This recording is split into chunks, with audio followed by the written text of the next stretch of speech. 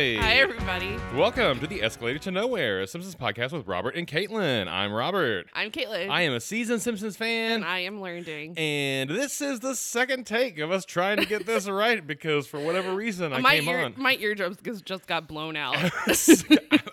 I checked. I swear I checked before we started. Well, you heard me check. And it just came in super hot. I guess I knocked the button or something when I put the device something back happened. down. Yeah. Something happened. So anyways, we are continuing our way through the entirety of the series of our favorite show, The Simpsons. And we are here at season 3, episode 17, Homer at the Bat. Yes. And so now that my mic has calmed down a little bit, Yeah. why don't you kick us off with some specs? Okay, Homer at the Bat. Production code 8F13. Written by John Swartzwelder, directed by Jim Reardon. Original air date February 20th, 1992. What year was A League of Their Own? 92, I believe. Was it this year? Yeah, 92 or 93. Uh-huh. I have always wondered, I just assumed that you would know this because you like that movie so much, if there was a strong connection between this episode and that movie. Nope. Oh, okay. Not really. I mean, it's 92. They're both baseball related.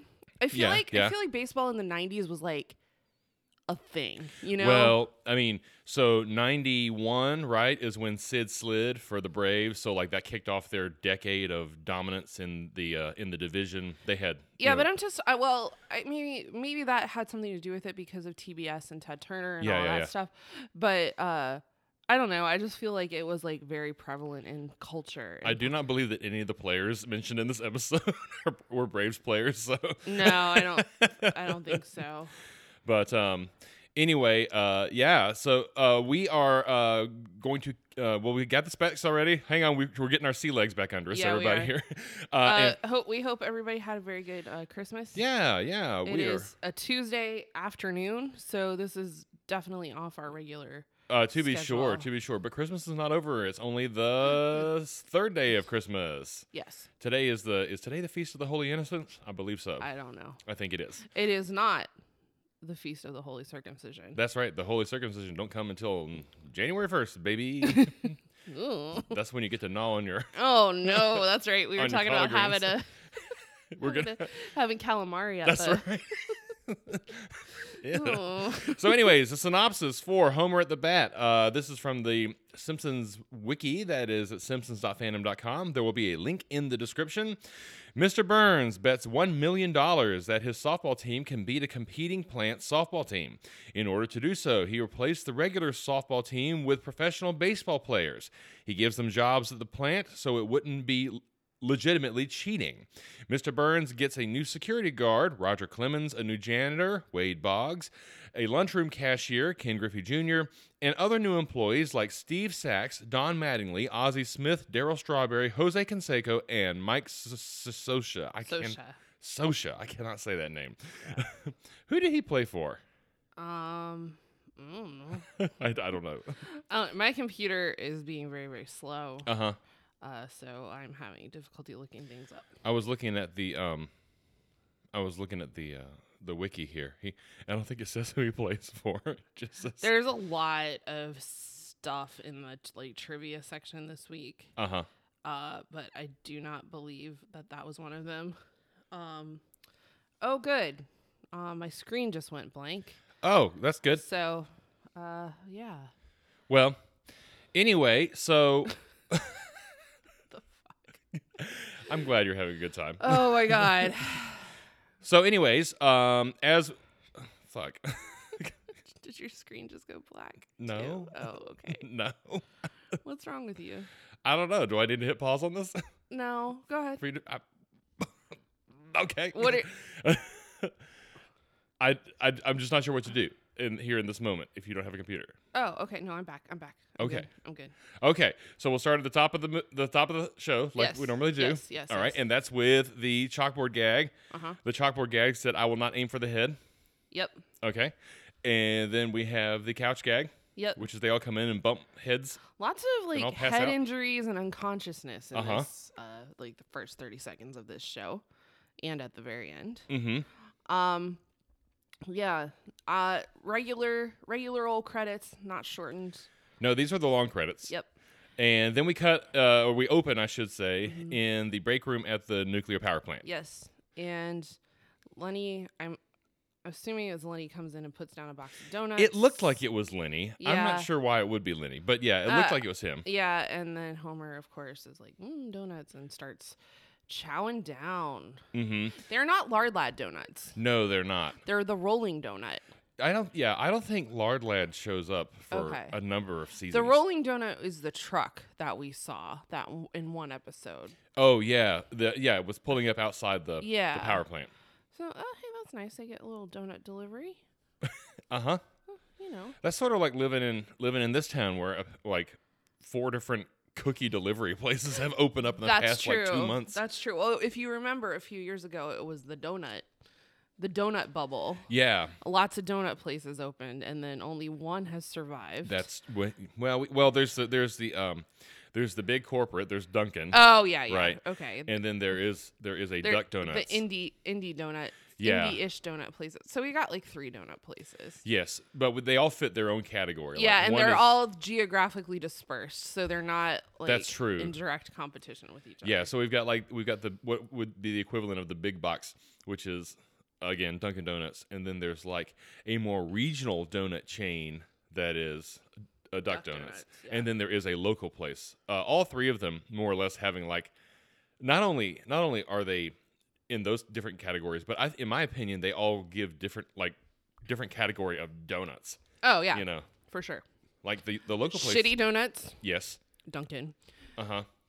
Good donuts if they're warm that are made in front of you. Yeah. Duck.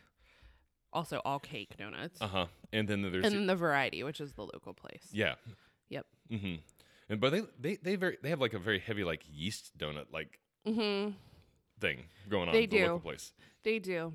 Though I'm gonna say something that's controversial. Okay. If I want a glazed cake donut, which is my favorite kind of donut, I'm going to Dunkin'. Ew. Oh, okay. Well, really what I'm doing is I'm going to Wawa. Uh-huh. Which I don't count that as a donut place because it's a gas station. Right. But okay. I'm going to go to Dunkin'. Oh, their sour cream donuts are really good. Oh, I don't know that I've ever had a Dunkin' Donut where I was like, I want another one of those. Oh, really? Yeah. Well, now you know my dirty little secret. Uh-huh. Yeah. Good coffee, though. We like their coffee. Yeah, the coffee is great.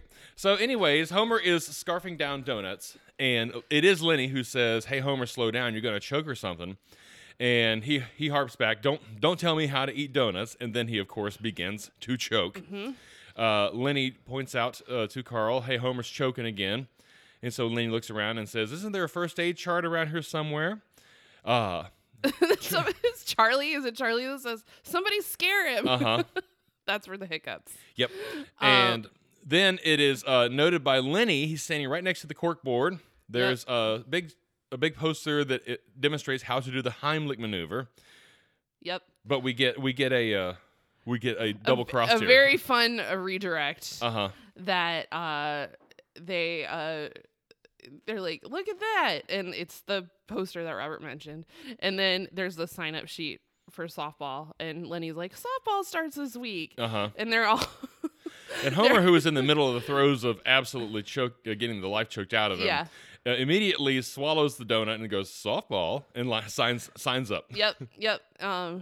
And then they're talking about he's like, who's next? And I think it's Charlie that says, count me out. And then the other 2, they don't want to sign up either. Mm-hmm. And Homer asks them why. And Lenny says, Homer, last year we were 2-28. And he goes, he responds, look, I know it wasn't our best season. And then somebody says, actually it was. Well, this year it's going to be different. And so the guys respond, oh yeah, what makes you so damn sure? And Homer replies, I have a secret weapon. Yeah. So I have seen this episode before. Uh-huh. I did not remember anything about it. Okay. So anyway, I'm prefacing that. Or I'm sorry. I'm just saying that up front as before we get into things very deeply. Oh. Okay. But when he said I have a secret weapon, I was like, but he doesn't know professional baseball players. Like I knew that it was like I knew that there were ringers coming in, but I like when Homer said he had a secret weapon, I assumed it was that. Oh. But not what he actually has.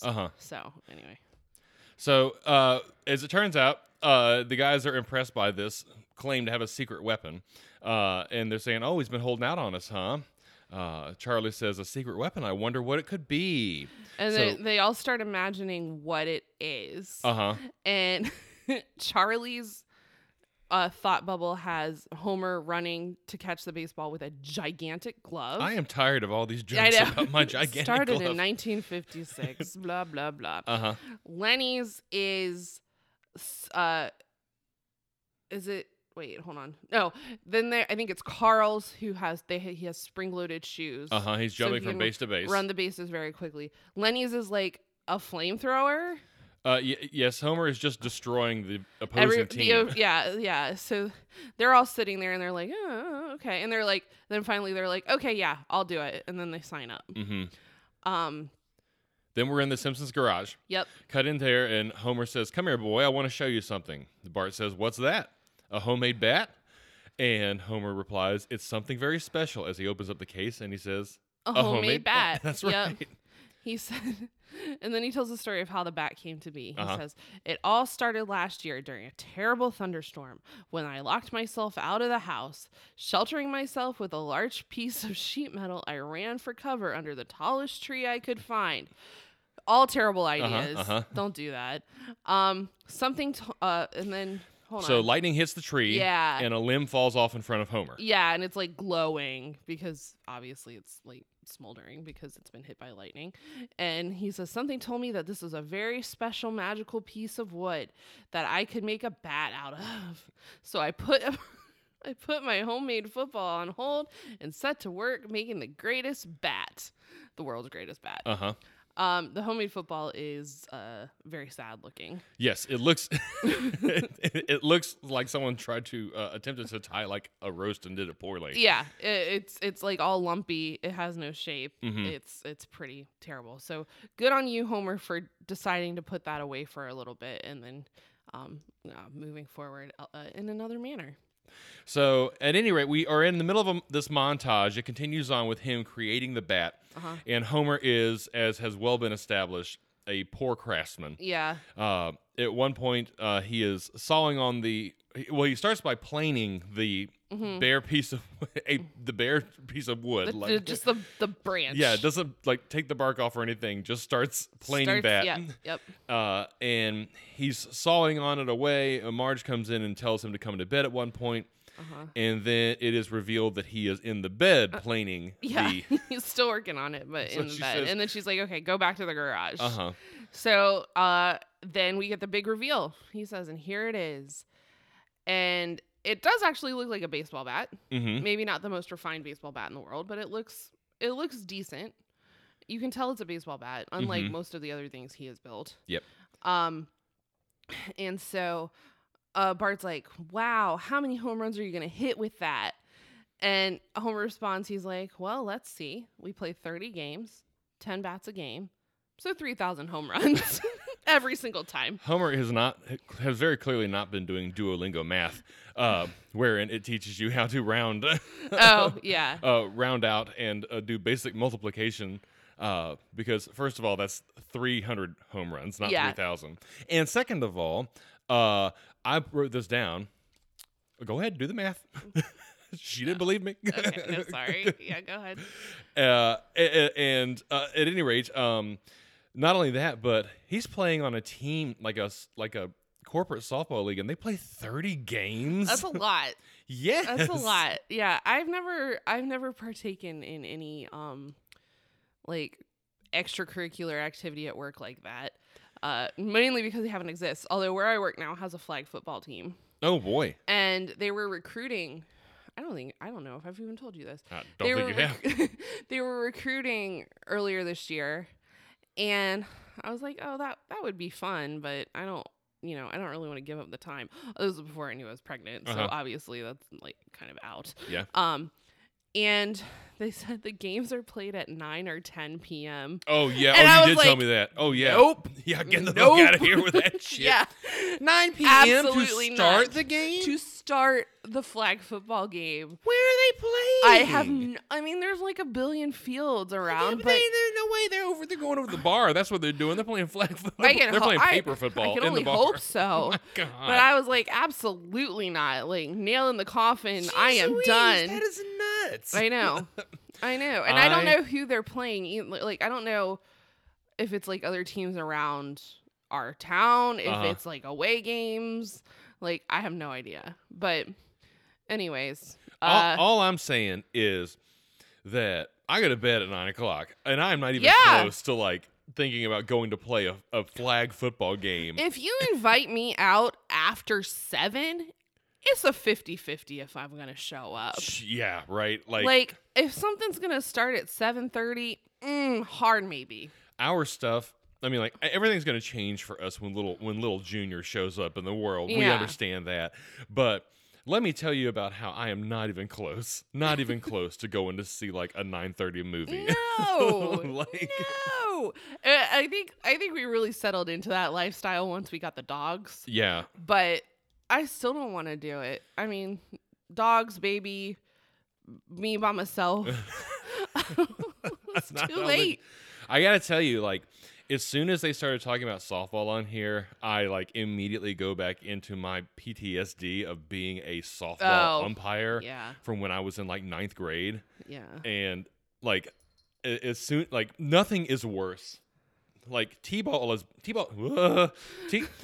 bad because like the parents are so fervent, but like being an umpire for an adult men's softball league is the absolute worst because you were doing adult softball? I was doing children's and adults. Oh, okay. It was all part of the same like rec center. Gotcha. And I will never forget walking out onto the field to meet with the two, I guess, coaches before one of the games.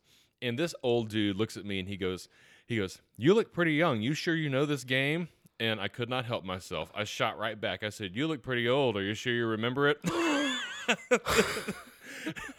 Wow. I'm sure you made a friend that day. Let me just say, like, don't walk out there and talk shit immediately to the person who's going to be making all the decisions in the game. Yeah. But yeah, like, working and I should say very plainly, I was not a good umpire. I second guess myself way too much to be a good umpire, but like were you were behind home? In that game, yes, I was behind home plate, but you could umpire. You could be anywhere. Yes, so in those systems, you had 2 umpires per game. Gotcha. One was at the plate, and the other one would move around in the bases. Okay. And like I was making an honest effort like the whole time, of course, but I was a 9th grade kid, and like these people were constantly that's an intimidating atmosphere for a 9th grader. Yeah, and like these people were like constantly like yelling at you, and like.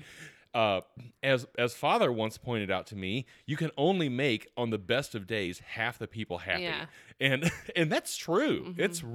It's being an umpire sucks. Right. I would not do it again. Yeah. Well, I mean, at least you weren't a hockey ref.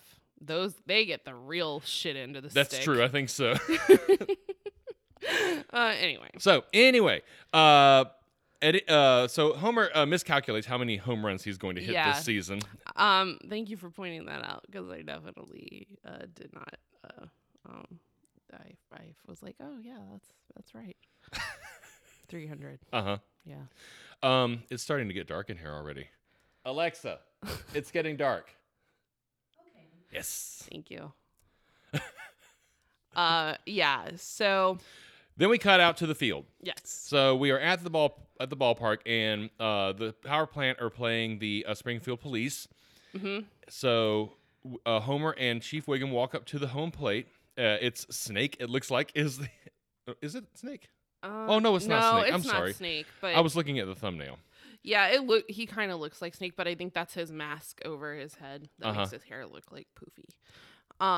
But yeah, so they're going over the rules. And apparently this is a drinking softball league. Oh, yeah.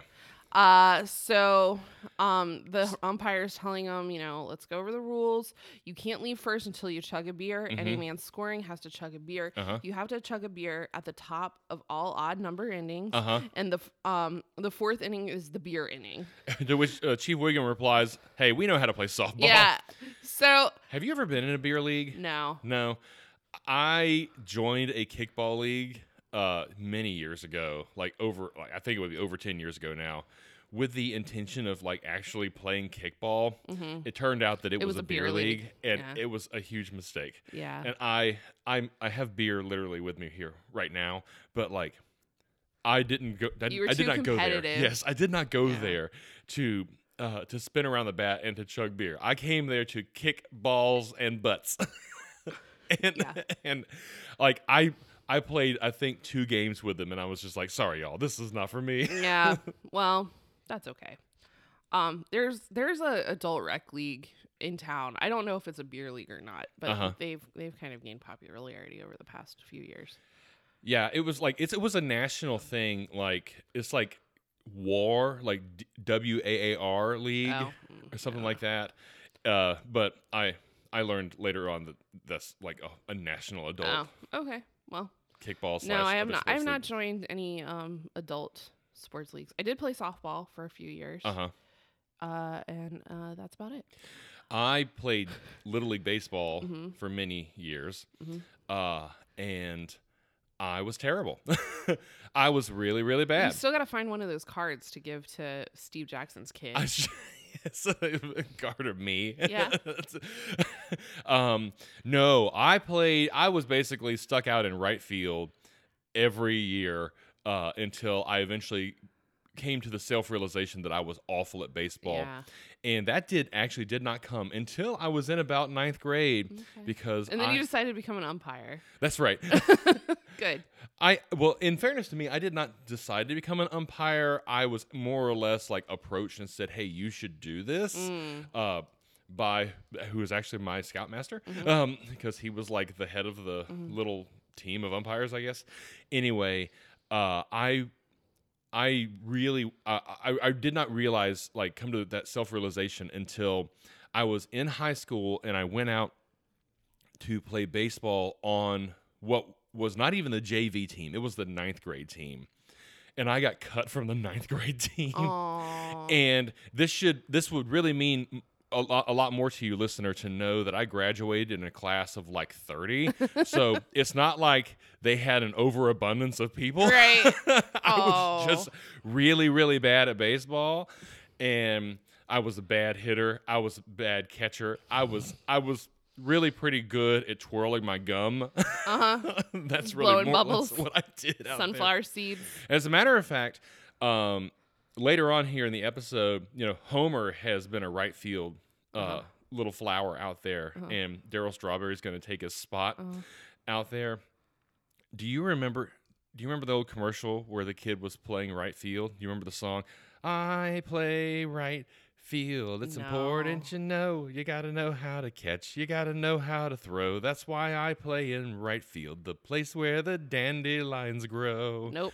So the whole what was action. that a commercial for? I don't remember, but I remember the action of the commercial was that he wasn't very good. He gets put out in right field, and someone hits a ball, and he catches the ball out in right field, and then the song starts. Well, this is what I was doing in right field. Well, I remember being out in right field making up different lyrics to that song. And so my version went, I play right field. It really sucks, you don't know how to catch. You don't know how to throw. That's why I play in right field, the place where the ball don't go. Nice. All right, let's get back on the rails here. Well, I'm sorry. Quit reliving your... You've got someplace to be. I would really like to finish this before it gets dark. No candy. It's already dark. Anyway, so the game starts. The police radio starts going off, talking about a armored car being robbed on 5th. And Chief Wiggum, who is at bat, yells at the people in the dugout to turn the radio off. So good. Everybody's safe in Springfield. Then we cut to Marge and the kids. In this stand, Marge is taking video. And it's very clear that Marge doesn't really know what's going on. She's just she says and the man and the next man wants to hit the ball. The next man wants to hit the ball too, and he does. And he goes off in that direction. And what she's referring to is him hitting the ball and running to first base. Yeah, and then she goes, and everyone is happy. And then Bart says, "Hey, Mom, why don't you let me call the game?" And she goes, "No, that's all right. I can do it." I do like their little hats. I don't know if you noticed all the kids are wearing red baseball caps with little tiny Joe Fission. Smiling Joe Fission. Yeah, they're Isotopes hats. Okay. They're not Jimmy Neutron. No, that's not Jimmy Neutron. It's like I guess myself every time. There's this really good gag in here where the police team scores, the police department scores, and all the players pull out their guns and start firing them wildly into the air. Yeah. So then, finally, Homer comes up to bat. The bases are loaded. This is the first time he's batted with the Wonder Bat, which is what he calls the bat he made. Right. And this is when he brings it out. They are like, "Yeah, where's that secret weapon?" And he's like, "Check it out, boys, my magic bat." And they're all kind of disappointed. They're like, "Yeah, that's it. I got a magic bat too, and I got an enchanted jockstrap." That was Carl who said that. Yep. They all start laughing, and he's like, "Oh yeah, just watch." So he steps up to the plate. And he knocks it out of the park. He does, and knocks it into the head of a family having a picnic on the other side of the fence. Sure enough. So, or the head of the father, I guess. So yeah, he hits a grand slam, and everybody's super happy. Did you see the score of this game? It was like 42-42. The score or something like that. Of the games of all the games were very high. Very, very high. So, or at least, that's what I saw. Anyway, so everybody's super happy. And then Chief Wiggum's upset and turns to Eddie. Well, Homer runs past them. Yeah. And he's taunting them after he scores at home. Yeah. And he says, "Ha, cops can't win." Yeah, and that's when Chief Wiggum turns to Eddie and he goes, "Get his license and registration." So a little bit of revenge there on Chief Wiggum's part. So then we cut back to the Simpsons living room. And Lisa and Bart are like extra excited about what's going on. Yes, he has recounted the story to them. Yeah. And she says, "Wow, Dad." And Bart says, Homer, "Can I get you a beer?" And then Lisa's like, no, I want to get him a beer. And then he's like, kids, you can each get me a beer, but first let's watch it again in super slow motion. So I guess Marge did a good enough job of getting the footage of this. Yeah, so we see him bat, swing the bat again. You see all his fat fly around as he's... Slow motion video of anyone is never attractive. You see all the things jiggle, and there's no difference here. And, yeah. So then we cut into a montage of Homer using his bat in various games. And we eventually come to a place where everybody on the team has their own special bat. Yeah. And they're pretty funny. I think it's Carl got his bat off of a piano. It's very clearly a piano leg. Charlie's sister let him use her wooden leg. I don't think we don't see Lenny's special bat, do we? I don't think so. No, it's just the two of them. So then this is where Mr. Burns enters the picture. Yep. So we are at the Millionaires Club. And Smithers says, "Good news, sir. The plant softball team has won again. If we beat Shelbyville next week, we capture the pennant." It was revealed in this moment that Mr. Burns is sitting there with Ari, what's his name? Yeah, the guy that owns the Shelbyville power plant. So Mr. Burns turns to him. He says, "Did you hear that, Ari? My boys need only to thump your tub, and the title is ours." And then Ari replies, "Ha, the gladiators from my power plant will crush your team like 9 flabby grapes." And then Mr. Burns disagrees, and they decide that they're going to bet $1 million on the game. So Ari says to Mr. Burns, would you care to bet $1 million on that? But Mr. Burns is in his own mind here, and he says, oh, well, if we're going to bet, why don't we make it interesting? To which Ari replies, that's not interesting to you? Mm-hmm. And he said, oh, you said $1 million. I'm sorry. My mind was elsewhere. I thought you would start with a small amount, and then we would bait each other, and, well, you know how it goes. Mm-hmm. He immediately acquiesces, yes. Yeah, they're like, okay, yeah, $1 million's fine. Mm-hmm. So, then we cut back to Mr. Burns' office, and they're talking. He and Smithers are talking, and Mr. Burns asks Smithers. He says, "Is it wrong to cheat in order to win $1 million bet?" Smithers says, "Yes, sir." And then Mr. Burns is like, "Well, let me rephrase that. Is it wrong to cheat in order for me to, or is it? Sorry, let me get it right. Is it wrong if I cheat in order to win $1 million bet?" And of course, Smithers is like, "No, sir. Who would you like killed?" Yeah. So Mr. Burns is like, no. He's like, I'm going to bring in a few ringers, professional baseball players. Mm-hmm. And this is very funny. He's like, we'll give them token jobs at the plant and have them play on our softball team. And then he names all of these baseball players. Honus Wagner, Cap Anson, Mordecai Three-Finger Brown. And this is when Smithers jumps in here. He says, sir, I'm afraid all those players have retired and passed on. He goes, in fact, your right fielder has been dead for 130 years. Which means that he is making reference to 1860s baseball in this, which I used to play. Apparently it's true. Whoever he has playing the right field had been dead at this point for 160 years. Oh, really? Yeah. So, yes, Robert used to play on a 19th century baseball team. That's right. We played by 1864 rules, which are a little bit different than modern baseball rules. Were you any better at 19th century baseball? No. However, I did play first base because there were only 9 of us on the team, and I had to go somewhere. Yeah. Well, and you didn't have, gloves or anything, right? Correct. So, by 1864 rules, there were no gloves in the game.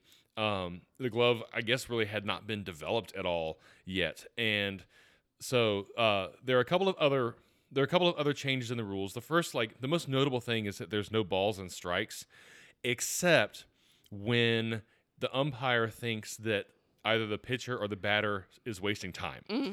And then you start counting balls and strikes. Geez. But it's 3 balls or 3 strikes. Okay. But again, that's after some amount of time has passed already. It's all underhanded pitch. And one of the other big rules is that if you catch a fly ball off of a single bounce, it's still an out. Oh. So you don't have to catch a fly ball necessarily out of the air in order to get the out. Mm-hmm. And when we played, one of the biggest things we had to make sure we had was insurance because people break their fingers a lot in this game. And we played, the person who was playing our second base is actually a pretty athletic dude.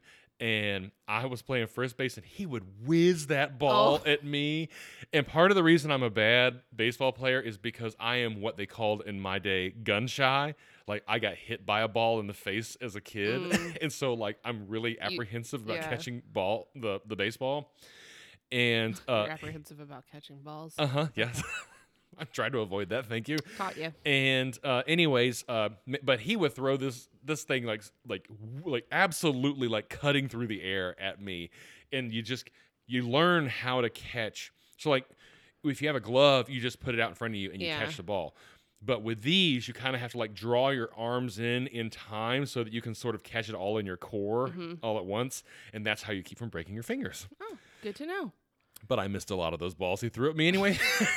It's not good. But you didn't break your fingers.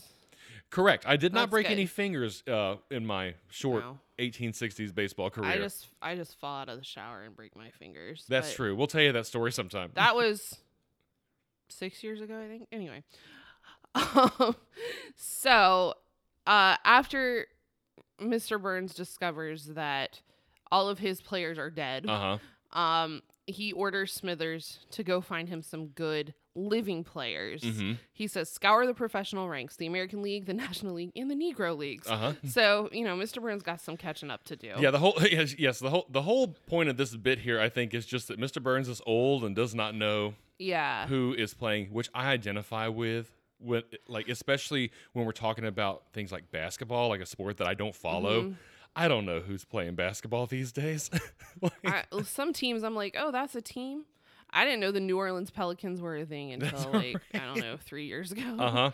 So yeah. Anyway, so as Smithers heads out, yep. Mr. Burns says, "Oh, and Smithers, you have 24 hours." Yep. So then we get a montage of Smithers heading out and talking with a bunch of. It's not really a montage, but yeah, he's talking to all these different players. So first he goes to like it looks like a convention of sorts and approaches Jose Canseco. He's like, Jose Canseco says, "I get $50,000 to play one game," and Smithers is like, "Yep, that's right." And he's like, "Well, it's a pay cut, but hey, it sounds like fun."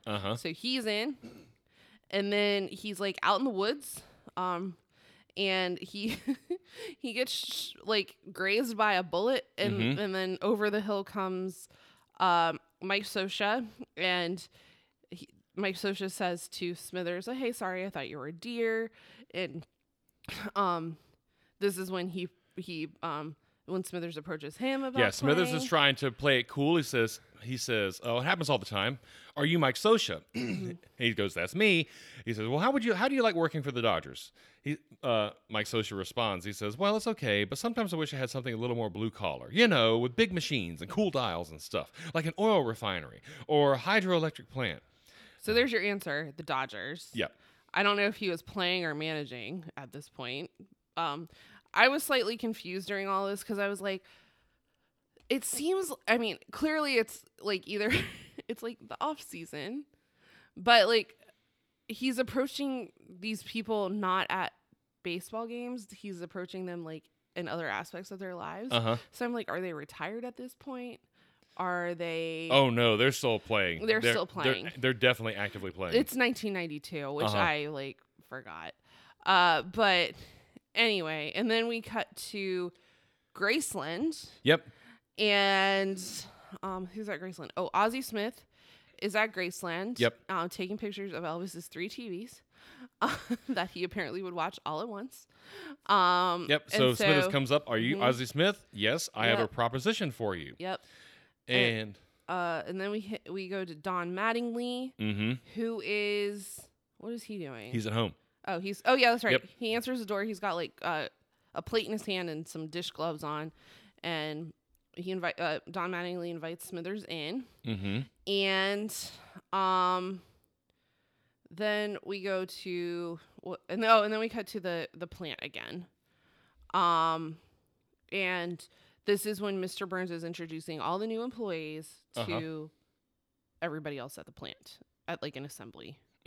He also has swung by to see Steve Sachs, who was playing in the Steve Sachs trio. Yeah. But anyways, we're at the plant. Yeah. So we don't see all of them get recruited, but we see them now.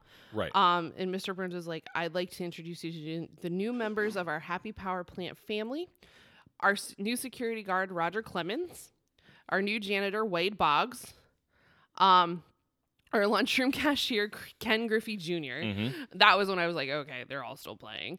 And then our new, we'll make up jobs for these fellas later. So please say hello to Steve Sachs, Don Mattingly, Darryl Strawberry, Ozzie Smith, Mike Scioscia, and Jose Canseco." So he's gotten 9 professional baseball players to play for the Springfield softball team. And Homer is impressed. But then Mr. Burns turns to them and says, "By the way, you new fellas, there's a sign-up sheet for the company's softball team on the bulletin board over there, just in case you wish to play." Yeah. And Homer and Lenny and Carl see through the ruse. Lenny stands up and says, "But Mr. Burns, with them on the team, you won't need us." To which Mr. Burns responds, "Well, duh." Yeah, so, okay, out of this group of players, just for context, if people don't know, so the players in this episode, all combined, had a total of 77 All-Star selections, 34 Golden Glove Awards, 7 Cy Young Awards, and 4 Major League MVP Awards.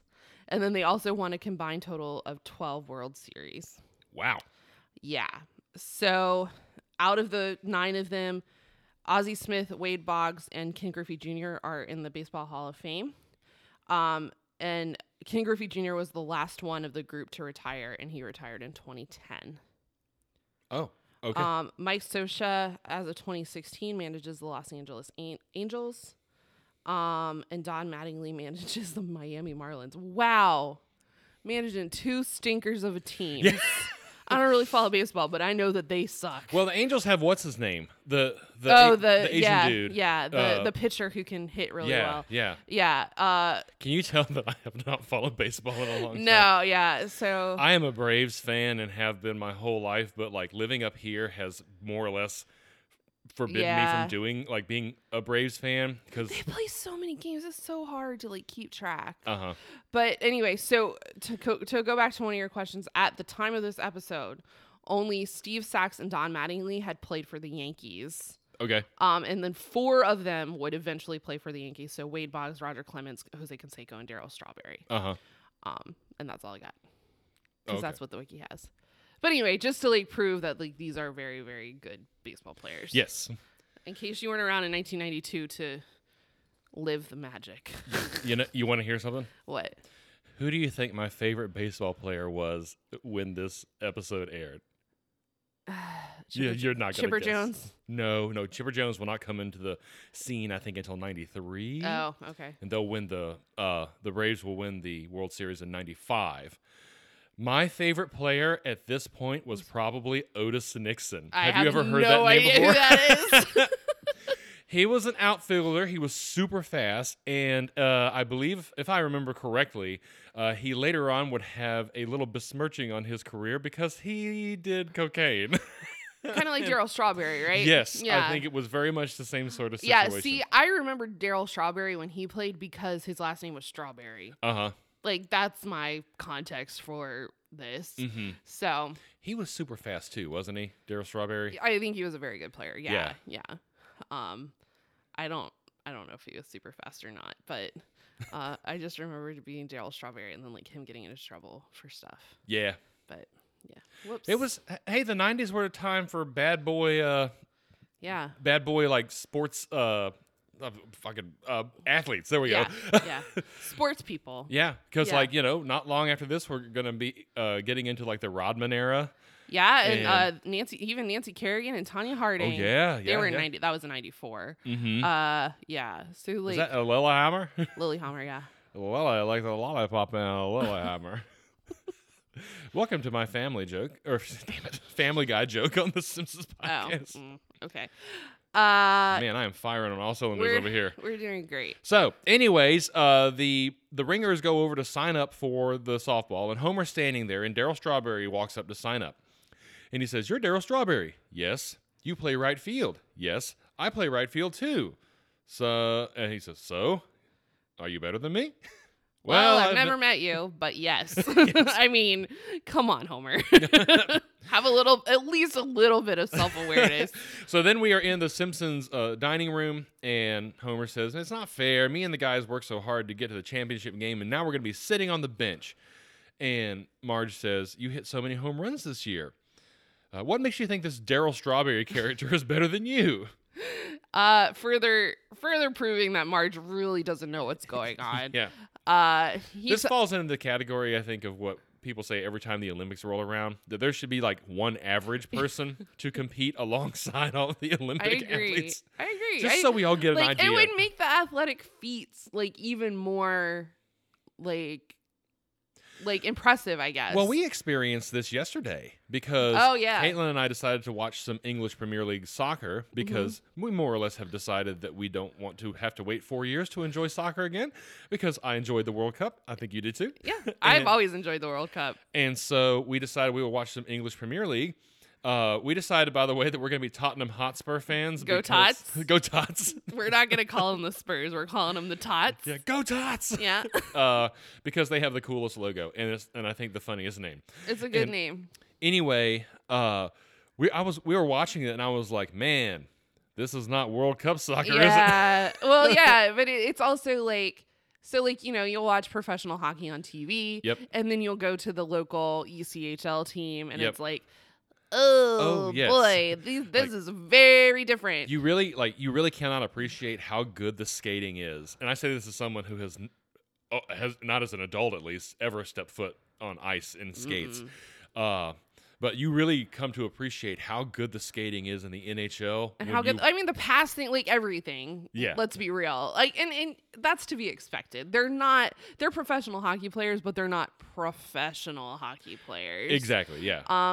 I was thinking also, too, of the Savannah Bananas game that we watched, which was absolutely painful. It was terrible. It was not, yeah. Like, I get it. They have their shtick, and that's what the draw is for them. Yeah. It's not good baseball playing, but ooh, that was rough. It's true. Like, it's good they have time limits, because I'm not sure that they would ever, get enough hits or outs or whatever to be a actual team. It's kind of like the one and only actual 1860s baseball game that I ever played, where we lost 22-0. Oh no! Well, one thing I will say about 1860s baseball is that stealing is a much more prevalent part of the game, because it's so much harder to accurately throw and catch the ball. So people steal a lot more in the games, which is why they ran up the score so easily on us. Gotcha. Our team had never actually played a game, and this team, which was the Elkton out of Elkton, Maryland, the Elkton Baseball Club, they were really well established in this, and they absolutely beat our asses. Well, I mean, like I was playing in jeans and like a pseudo period linen shirt, but like they had full on uniforms, hats, and everything. So. Dang. Well, at least you tried. We sure did, and we failed miserably. The lesson is never try. Yeah. So anyway, she says, "What makes you think this Darryl Strawberry character is better than you?" Forget it. He's bigger than me, faster than me, stronger than me, and he already has more friends around the plant than I do. Bart says, "You make me sick, Homer." Yeah, he says, "You're the one who told me I could do anything if I just put my mind to it." Homer responds, "Well, now that you're a little bit older, I can tell you that it's a crock. No matter how good you are at something, there's always about 1 million people better than you. That's true. That's wise advice, Homer." Yeah. And then and then Bart takes that and he's like, "Okay, gotcha. Can't win, don't try." That's right. Great. Good parenting. So, anyway, we then cut to the baseball field, and Mr. Burns says, "As your new manager, I want to say this up front. No one is assured a spot in the starting lineup. I don't care if your name is Steve Sachs or Darryl Strawberry or," turning to Smithers, "Smithers, what's one of the bad players' names?" "Homer Simpson, sir." "Or Homer Simpson." Smithers, were you paying attention to the games? Because wasn't it Homer who helped you guys get to this point? I think there's two answers to that. One is I sincerely doubt Smithers was actually paying attention to the games. And two, Homer, I'm sorry to say, has been eclipsed. Well, yeah. Fair. Okay. That makes sense. So then Mr. Burns gives him the second rule. He says, "Instead of beer from now on, you'll be drinking this." And he holds up a bottle, and it's brain and nerve tonic, rich in proteins and electromagnetic juices. It promotes robust health. And of course, it has been known to cause I struggle with this word, gigantism. Makes you a giant, but only in rare cases. Now, I have something related to this. Oh. Are you going to talk about my big wiener? No. Oh, okay.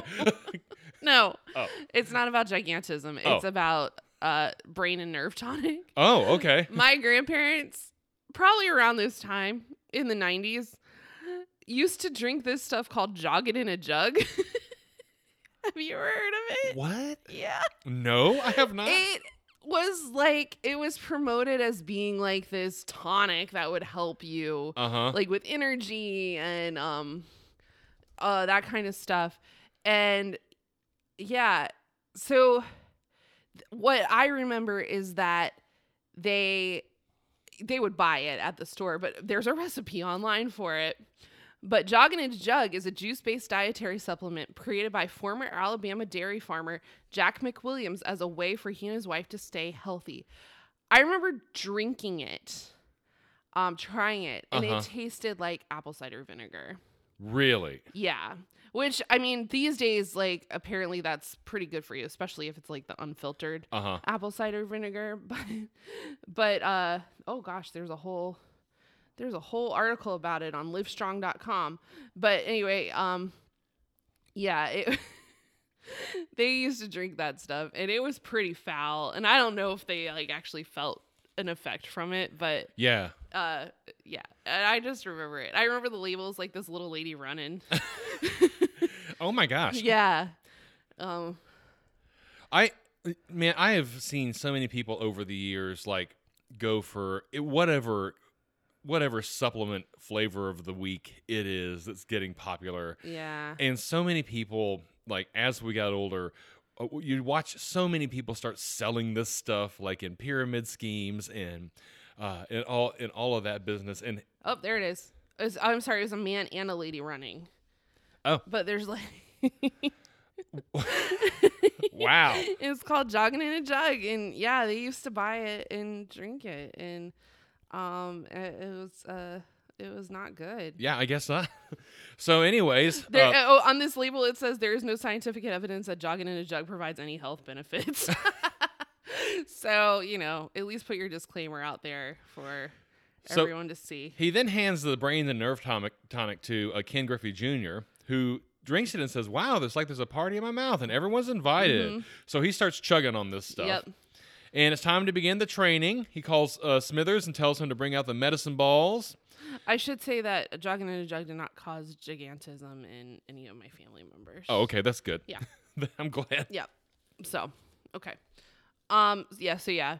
Smithers brings out the medicine balls. They all start groaning. Mm-hmm. Then we cut to like a little scene of everybody in the gym.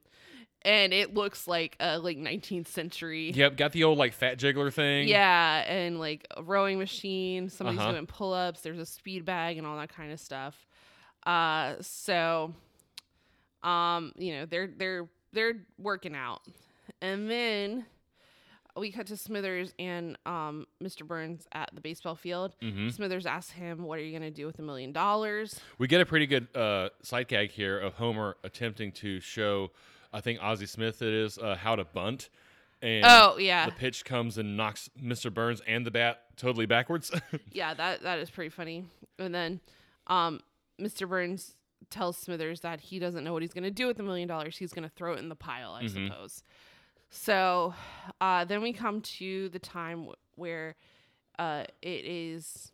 No, we're going to. Sorry. Part of the training apparently is hypnosis. Hypnotism. So the professor of hypnosis is swinging the watch back and forth. You're all very good players. We're all very good players. You will beat Shelbyville. We will beat Shelbyville. You will give 110%. And then they all respond, that's impossible. No one can give more than 100%. By definition, that's the most anyone can give. Yeah, so apparently all the players, because they were active in the league, they recorded all their lines separately. Oh, really? When they were either playing the Dodgers or the Angels, when they were local to LA. Uh-huh. And according to the wiki, this scene was very hard to sync up with the audio to try to get them all to talk in unison. Uh-huh. Wow. I just thought that was interesting. As I understand it, that's how they do these anyway. Like, everyone records their lines individually, not like you would expect it being like a table read or something like that if you're not. Well, so I think that's true now because of COVID. Right. But I think I've seen interviews with either Nancy Cartwright or Yardley Smith or somebody saying that they used to do it like a radio show.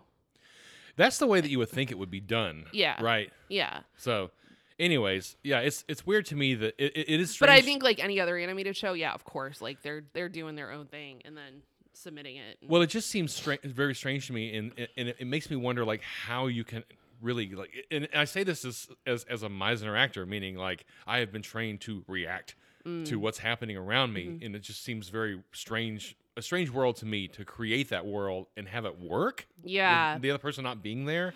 I wonder if, and this may be out there in the ether somewhere. I wonder if they are recording on their own, if they have the other people's recordings to play off of. I hope so. Yeah. Yeah. But then who's first? You know? Yeah. I see what you did there. Yeah. Who's on first? Yeah. Uh-huh. But I mean, Harry Shearer can just sit in a room by himself and talk to himself because, right. You know, He does so many characters. Yeah. And Dan Castellaneta too, and Hank Azaria. But anyway, I just thought it was very interesting. So we are now cutting over to we're at the field, and Homer. There's a ball hit. He's out in right field, and Homer calls it. I got it. And then Darryl Strawberry walks into frame, and then practically he jumps, but he more or less floats up out of the frame, catches the ball, and comes back down, and says yes. Yeah, and then Homer's like, I called for that, and then Mr. Burns is like, nah. He's like, put a lid on it, Simpson. There's no I in team. So Darryl Strawberry is really sucking up to Mr. Burns here, and he will continue to do so. Super tall. Super tall, but. Some of these guys have a bad attitude, Skip, talking to Mr. Burns. And Mr. Burns replies, they sure do, Strawberry. Mm-hmm. So then we... Darryl Strawberry's 6'6", by the way. Oh, okay. I just looked it up. So then we cut to the interior of the plant. Mm-hmm. And Sosha is working in the plant. Mm-hmm. So he's maintaining his good-natured proclamation at the beginning of the episode that he would like to do something more blue-collar. Yeah. So he's carrying some nuclear waste in a wheelbarrow. Yeah, he and Carl are walking down like the hallway. Uh-huh. And Carl says to him, he goes, hey, Sosha, I don't get it. You're a ringer, but you're here every night in the core busting your butt hauling radioactive waste. And he says, Carl, it's such a relief from the pressures of playing big league ball. I mean, there you make any kind of mistake and boom, the press is all over you. And then he spills his wheelbarrow of nuclear waste. He hits a bump and spills his wheelbarrow of nuclear waste. He goes, uh-oh. Carl says, don't worry about it. Yeah, and then he's like, oh man, this is ever sweet. So he's having the time of his life. Yes, he's really enjoying himself going to play nuclear power plant worker. Yes. Then we have a very brief scene where Bart and Ralph are picking teams, presumably to play baseball. Yep. And walks past Ken Griffey Jr., so Ralph picks Ken Griffey Jr., and then Bart goes, man, okay, well, I guess I'll take Milhouse. Yep, and then here comes Wade Boggs. Yes, and, so and Ralph picks him. Wade Boggs. Uh-huh. And then Bart's like, damn it. He's like, okay, I'll take Lewis. Yep. And then here comes Jose Canseco. Uh-huh. Poor Bart's just having a rough time. He's not going to win this game. Yeah. Then we start in on this weird situation between Don Mattingly and Mr. Burns. Yes. I love this bit. Which comes up a lot. Yes, it does. A lot. But I guess part of it has to do with like what was actually going on with Don Mattingly. I guess like he eventually joined the Yankees. I don't know if he was playing for the Yankees now, but like the Yankees had very strict like dress code appearance stuff. Oh, really? And so eventually he had to cut his hair because of being on the Yankees. Oh, I did not know that. In this instant, Mr. Burns is yelling at him about his sideburns. Yes. But he doesn't have sideburns. No, he doesn't. And he's like, Mattingly, get rid of those sideburns. And then, Don Mattingly was like, what sideburns? He's like, you heard me, hippie. So, there we go. So that's the establishment of the joke. The sideburn bit. Yeah, we're going to see some more of that as we move through. Yeah. So then, Homer is walking up to the plate, talking to himself. These guys aren't so tough. I've got Wonder Bat. He puts the bat up into ready position to swing it. Here comes the pitch, and the bat breaks. Yes, Roger Clemens breaks his bat with the first pitch. Yep. So this is presumably at the end of practice. Mr. Burns calls everybody together. He says, take a knee, boys. Tomorrow is the biggest day of your lives, the Shelbyville game. So lights out at 7:30 and abstain from coffee, tea, and cola drinks. Make no mistake, they pack a wallop.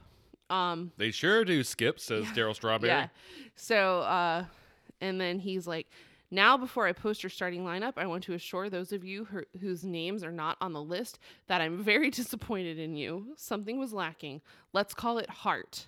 No hustle either, Skip. And he's like, that's right, Darryl. Yes. So anyway, so they're all lining up to see if their names are on the list. And, everybody's like, oh no, or yay, whatever. And Homer asked Roger Clemens, he goes, Clemens, did I make the team?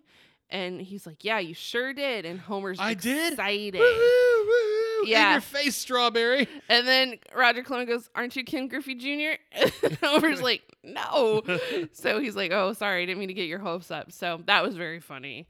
Then it is kind of strange here that even though Homer didn't make the team and none of the other guys from the plant made the team, that they all are still expected to show up in uniform. But anyways, they will. So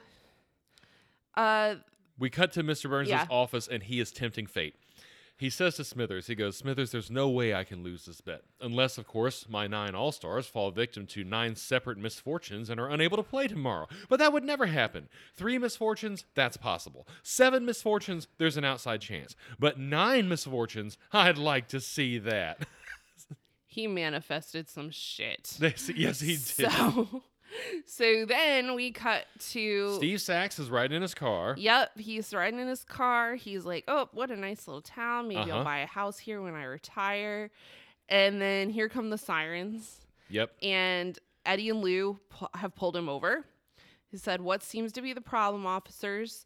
And they say, "That's enough out of you, smart guy. Reach for your license." Here we go. Here's Eddie and Lou being jerks. Yeah. Yeah. So I have a question for you. Uh-huh. Is this sabotage?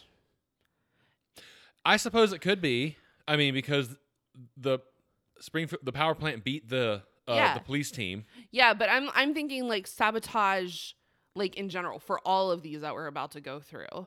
For this one is in particular. Yes, this could be sabotage. Oh, are you suggesting that Ari has paid people off? Yeah. Yeah, because like Lou and Eddie are being jerks. I would be more inclined to think that, but not everything that happens is the result of some mysterious outside force. Like, a lot of what happens is the result of the choice of the player. So Ken Griffey Jr. is sucking down the tonic. Okay. Ozzie Smith is going to fall in the hole. Yeah, but like, who set up that thing where Ozzie Smith falls down? I don't know. Yeah, like, did somebody poison the tonic? Oh. Did they set that house on fire? So just some food for thought. I got that conspiracy rolling hard. What's the wiki got to say about it? I don't think they had anything to say about it. So anyways, they tell him to reach for the license, and when he does, Lou cocks the gun and points it at him. Slowly, he says, well, Steve Sachs from New York City. That's Eddie. Lou responds, "I hear some guy got killed in New York City, and they never solved the case, but you wouldn't know anything about that now, would you, Steve?" Steve Sachs responds, "But there's hundreds of unsolved murders in New York City." To which Lou replies, "You just don't know when to keep your mouth shut, do you, sexy boy?" Yeah. So, yeah. Okay. I forgot about this one. Then we cut to the hospital. And Mike Scioscia is in the bed. Yep. Dr. Hibbert's there with a nurse. He's doing the radiation ticking. The Geiger counter. That's it. Yeah, Geiger counter. And he very clearly has radiation sickness. Dr. Hibbert asks him to lift his arm. He can't lift it. He can't speak at a normal rate. Can't lift arm or speak at normal rate. And then Dr. Hibbert's like, "Well, I'm afraid you have a case of acute radiation poisoning, Mr. Scioscia. Will I be able to play softball tomorrow?" No, and then Dr. Hibbert's like, "No, by tomorrow you'll barely be able to breathe." And so there you have another man out of the game. And then the nurse comes over and says, "Dr. Hibbert, Ken Griffey Jr. needs to see you immediately. We think it's an overdose of nerve tonic." And here comes Ken Griffey Jr. in his wheelchair. Very funny.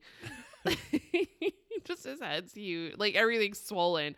Which I get you, Ken, because right now my hands and my feet are very swollen.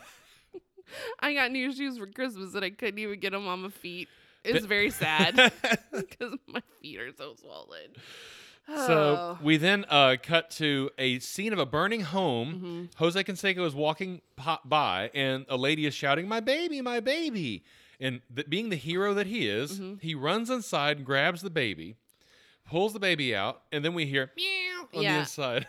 My cat. So he goes in, he saves the cat, and then a piano starts playing, and then she goes, "Oh, my player piano." So then he goes in and gets the piano. Yeah. Very funny. Apparently, whatever they had originally planned for Jose Canseco was not. He didn't like it, so he wanted really? something more heroic. Oh, okay. So this is what they devised for him. Okay.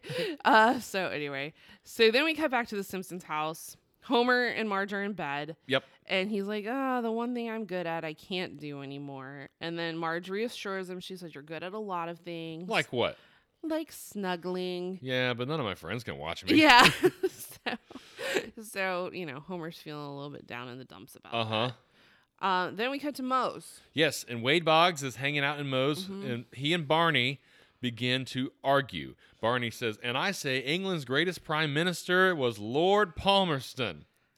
And then Wade Boggs is like, Pitt the Elder. Lord Palmerston. Pitt the Elder. Okay, you asked for it, Boggs, and then he punches him out. Yep. And then Moe comes over in agreement with Barney. Yeah, that's showing him Barney. And he goes, Pitt the Elder. And then Barney takes this as the cue for him to defend Lord Palmerston's honor once again. Yep. And punches Moe. Punches Moe right in the face. Pitt the Elder. Do you agree with that assessment? I would say Pitt the Elder. Yeah. But then again, I'm an 18th century person, so. Although, I mean, he's the one that kind of caused the whole situation between the colonies and Great Britain. Well, yeah, but Pitt the Elder was the one who was on the side of the colonies. Oh. Yeah, so Pitt the Elder stood in opposition to the Stamp Act. Never mind. That class was a long time ago. Yeah, no, it was Pitt was like one of the few like members of Parliament who would like actively speak in favor of the colonies. Oh, it's Lord North. Oh, you're thinking about is the bad guy? Yeah. Oh yeah, Lord North was a bad guy. Grenville was a bad guy. Yeah. Just for your edification, listener, George Grenville was the Prime Minister of Great Britain during the Stamp Act, and his faction is the reason the Stamp Act was passed, which started all the troubles, in the 60s after the war against the French and the Indians. And then Lord North became Prime Minister in the 1770s and was the one who was generally held responsible for all of the varying acts more famous, such as the Tea Act, the Coercive Acts, etc., etc. Yeah. There you go. So, I don't know the prime ministers. George III, what a dick. In fairness to Barney, though, I should point out that at the time that Pitt the Elder was prime minister, they weren't referring to them as prime ministers. They were first ministers. Prime minister is a 19th century term. Well, you have it. There you have it. So technically speaking, of the two, Barney's be the right. only one who is technically correct, and that's the best kind of correct, as we all know. Okay. So then we go to the police station. Yep. Chief Wiggum is congratulating Lou and Eddie. He says, "Nice work, boys. I think we can close the book on just about every unsolved crime in our fair city." And Sax says, "Don't I at least get to call my lawyer?" You watch too many movies, Sax. And then they slam the door, the cell door. Then we cut over to the Springfield Mystery Spot. Yeah, see, that's what I'm saying. I'm like, what is this? Who set this up? I think it's just the Springfield Mystery Spot. Okay. It just is. Fine. So Ozzie Smith is like, "Oh, the mystery spot. How long does it take to see this thing? I'm in kind of a hurry." And the guy selling tickets says, "Well, it's hard to say, my friend. Once you go in, you may never come out." And then he says, "Wow, one please." Yeah, and then he goes into, it looks like a tent of some sort. He goes in, and then you hear him screaming, and eventually it just kind of fades. Yeah, so he very clearly has fallen into the pit. Yeah. So then we cut to the interior of the Homer. It was a perfect opportunity for a Parks and Rec reference, but you don't know Parks and Rec. You're right, I don't. Okay. Wait, is this about the pit falling in? I fell in the pit. You fell in the pit. We all fell in the pit. I actually think that I've seen that episode. You may have. I think so. They're doing some kind of fundraiser. Mouse Rat, yeah. Okay. So anyways, we cut to the interior of the Simpson household. Homer is about to leave. He's in his gear. He says, "Where do you think you're going?" The family says, "To the game." "No, I don't want you to see me sitting around on my worthless butt." To which Bart responds, "We've seen it, Dad." Maggie is very funny. She's got one of the foam fingers. She's wearing it as a hat. Oh. Which is very funny. So then we're at the field. Yep. And Burns walks back up to Mattingly and says, "Mattingly, for the last time, get rid of those sideburns." He says, "Look, Mr. Burns, I don't know what you think sideburns are, but..." He gets cut off. Don't argue with me. Just get rid of them. Yep. So then we see Smithers. Then we see Smithers and Mr. Burns. Smithers, it's almost game time. Where the devil are my ringers? And then Smithers starts breaking the news to Mr. Burns. He says, "Sir, Mike Socha may not live through the night. Steve Sachs is looking at 6 consecutive life sentences." Damn. And Ozzie Smith seems to have vanished off the face of the earth. And then that's when we see Ozzie Smith falling into whatever he is falling into. He has a camera around his neck. He sees E=mc². He's like, "Oh, cool," and takes a picture of it. I thought this was a really nice continuation of his being impressed at Graceland earlier. Yes. A nice callback to that. Yeah, so like he's susceptible to tourism. Yes. So very, very funny.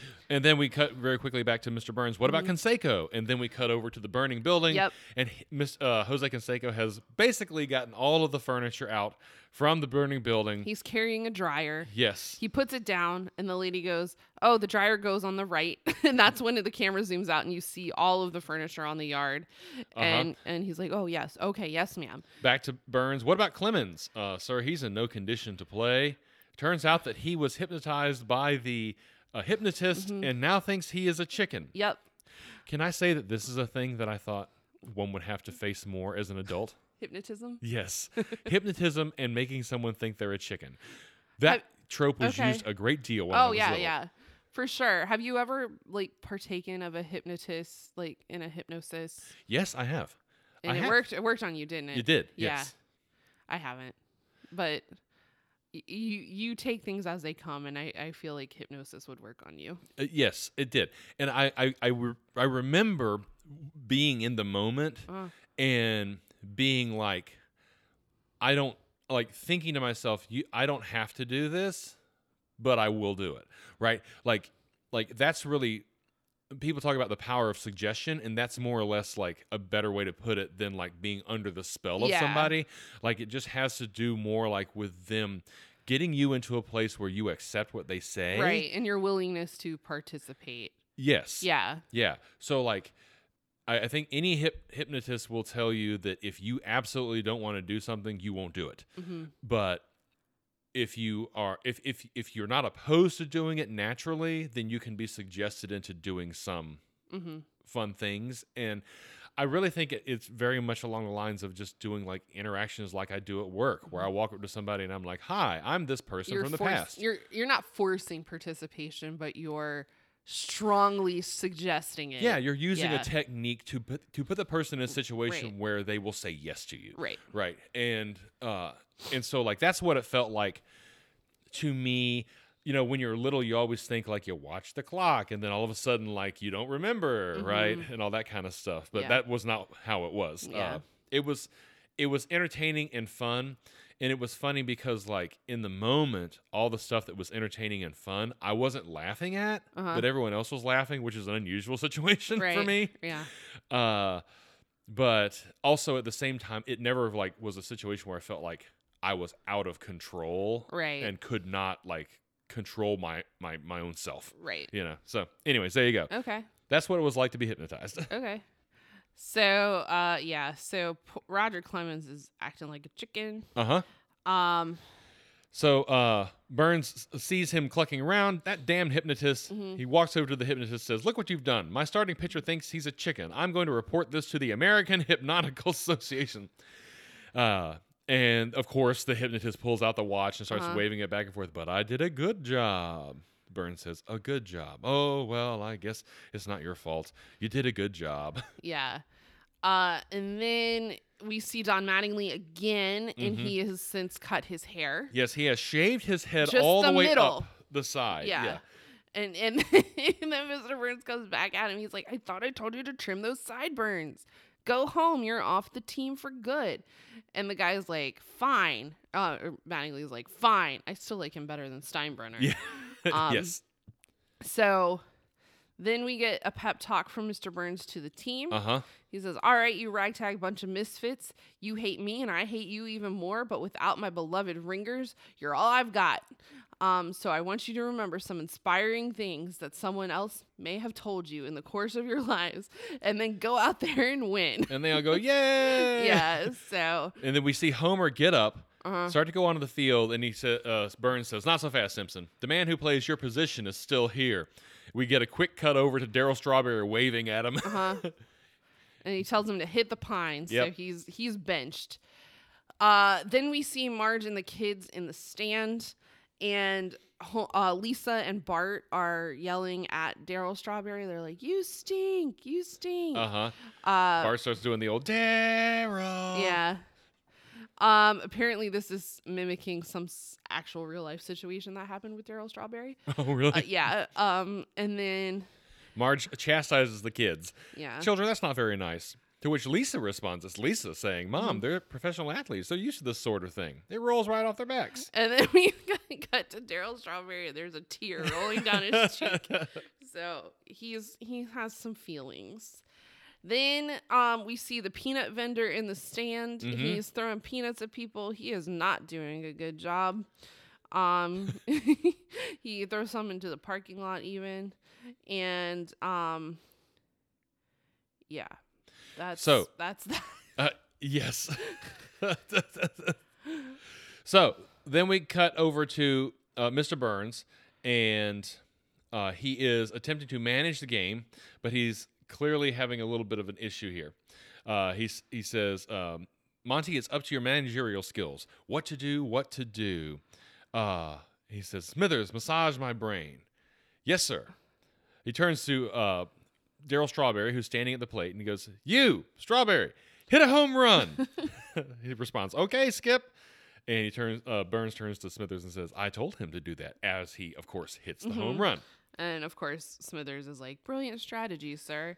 So then we see Homer. He's being filmed. Marge is filming him. He's on the bench scratching himself. Yep. Marge decides that that's not safe for TV, so she points the camera at her feet and tells the kids that to ask them. She's like, oh, fuck. She goes, children, when your father stops scratching himself. Tell me. Yeah. And they're watching. There's a couple of seconds here. This is a pretty good gag. Yeah. A couple of seconds go by, and she goes, kids? And Bart says, we'll tell you, Mom. Yeah. So, in short, he's continuing to scratch himself. Yeah, so he's having a great old time over there. Then we learn that the game is tied. It's the bottom of the ninth. There are 2 outs, and the bases are loaded. And Darryl Strawberry's coming to the plate. And Homer is sitting on the bench, and he says, they're going to win the city championship. No thanks to me. And then Mr. Burns, in this weird Deus Ex Machina way, comes up to Darryl Strawberry, and he says, you, Strawberry, good effort today. Take a lap and hit the showers. And he says, Burns then tells Strawberry, he says, I'm putting in a right-handed batter to hit for you. He says, what? You're pinch hitting for me? And Burns says, yes, see, you're a left-hander, and so is the pitcher. If I send up a right-handed batter, it's called playing the percentages. He said, it's what smart managers do to win ball games. And then Darryl Strawberry's like, but I've got 9 home runs today.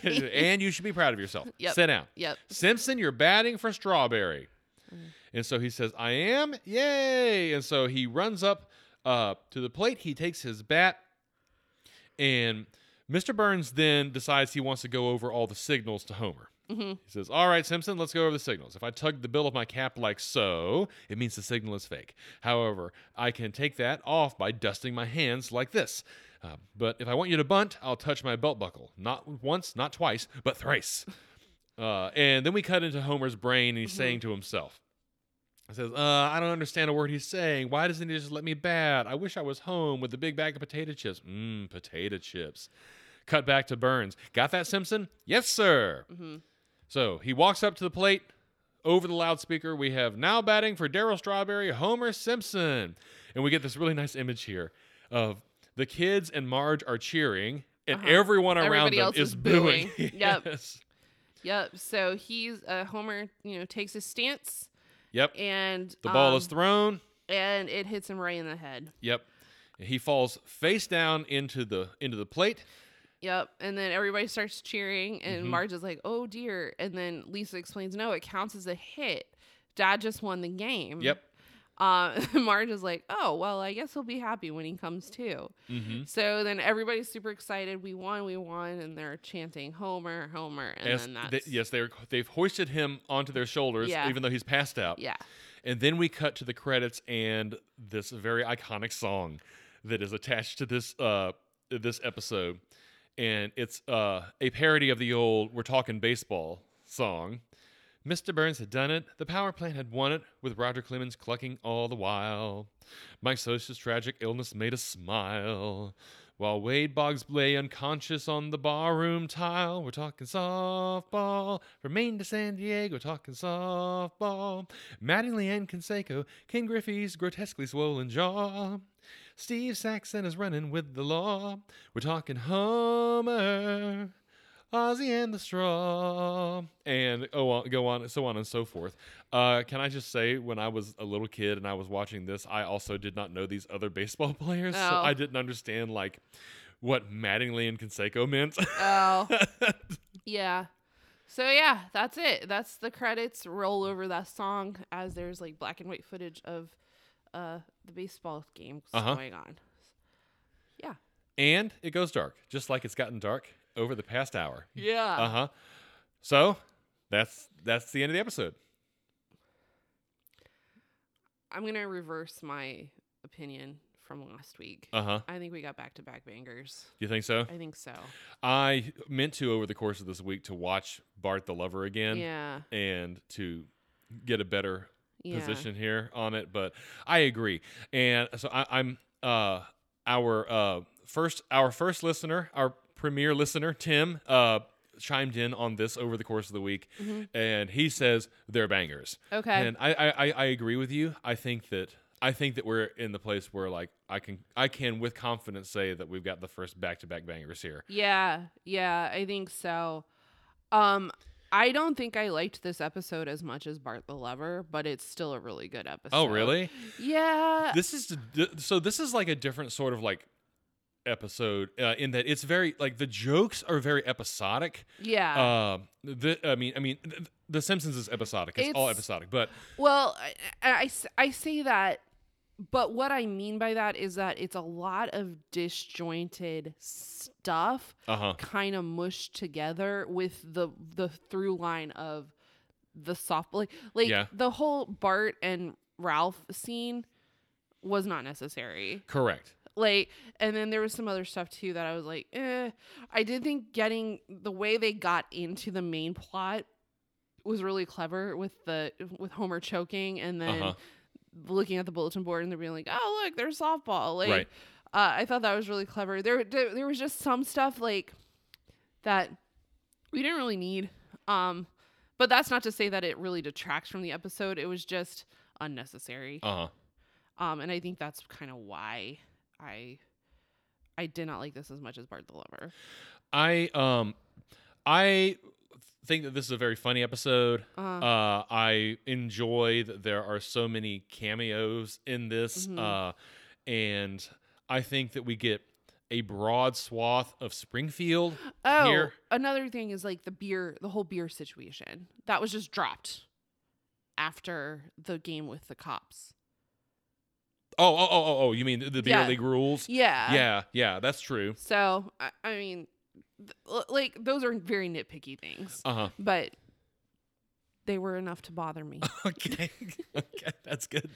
Yeah. Well, I think you're right. I think we got our first two genuine agreed upon. Now, if we were going to rank the back-to-back bangers, this wouldn't be very high of the ones I'm thinking. Are we of. really?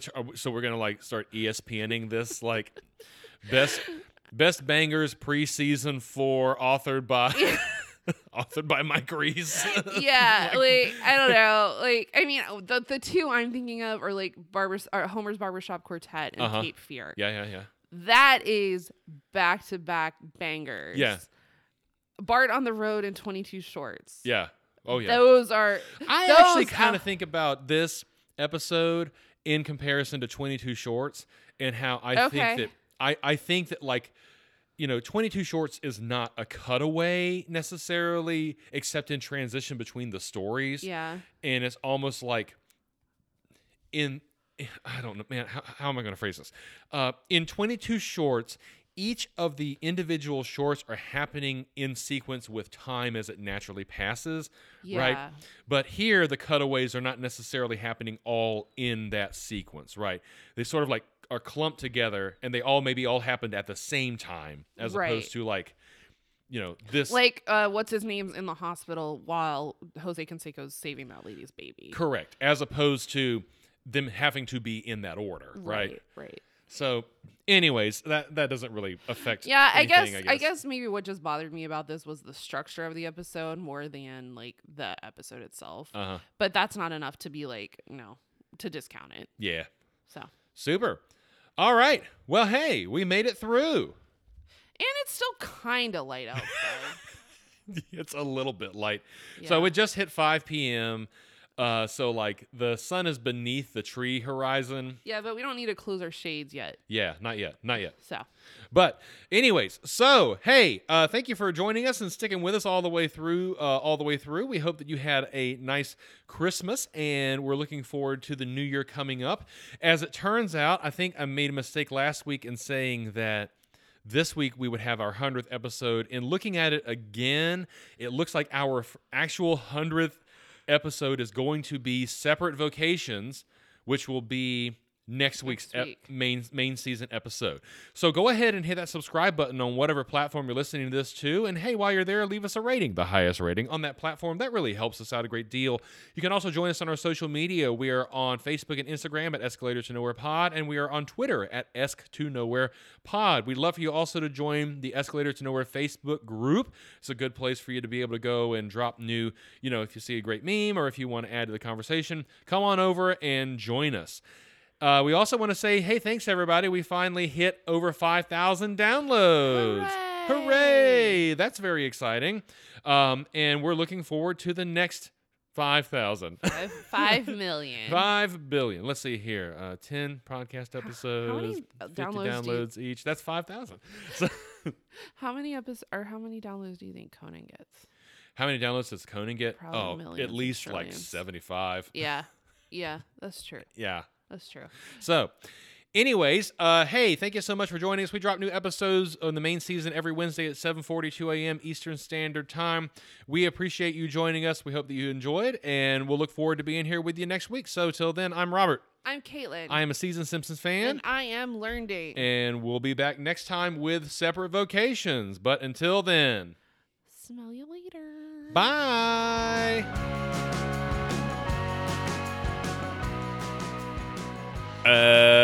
Hoy hoy. Hi everybody. Can you turn my earphones down? Am I too loud? You're very loud. Whoa, what happened? I just checked a minute ago. No, I think it's just the volume of the earphones. No, I don't think it is. Oh. My voice is way up there. Hold on a second. Let me check it. Welcome to the Escalation. Hey, give us a welcome here, Caitlin, while I try to figure this out. Hi, everybody. This is the Escalator to Nowhere podcast with Robert and Caitlin. I'm Caitlin. I'm Robert. I am a LearnDate Simpsons fan. Oh, I turned your volume up. I'm sorry. You're a LearnDate Simpsons fan? I'm a LearnDate Simpsons fan. And I'm well established. Hoy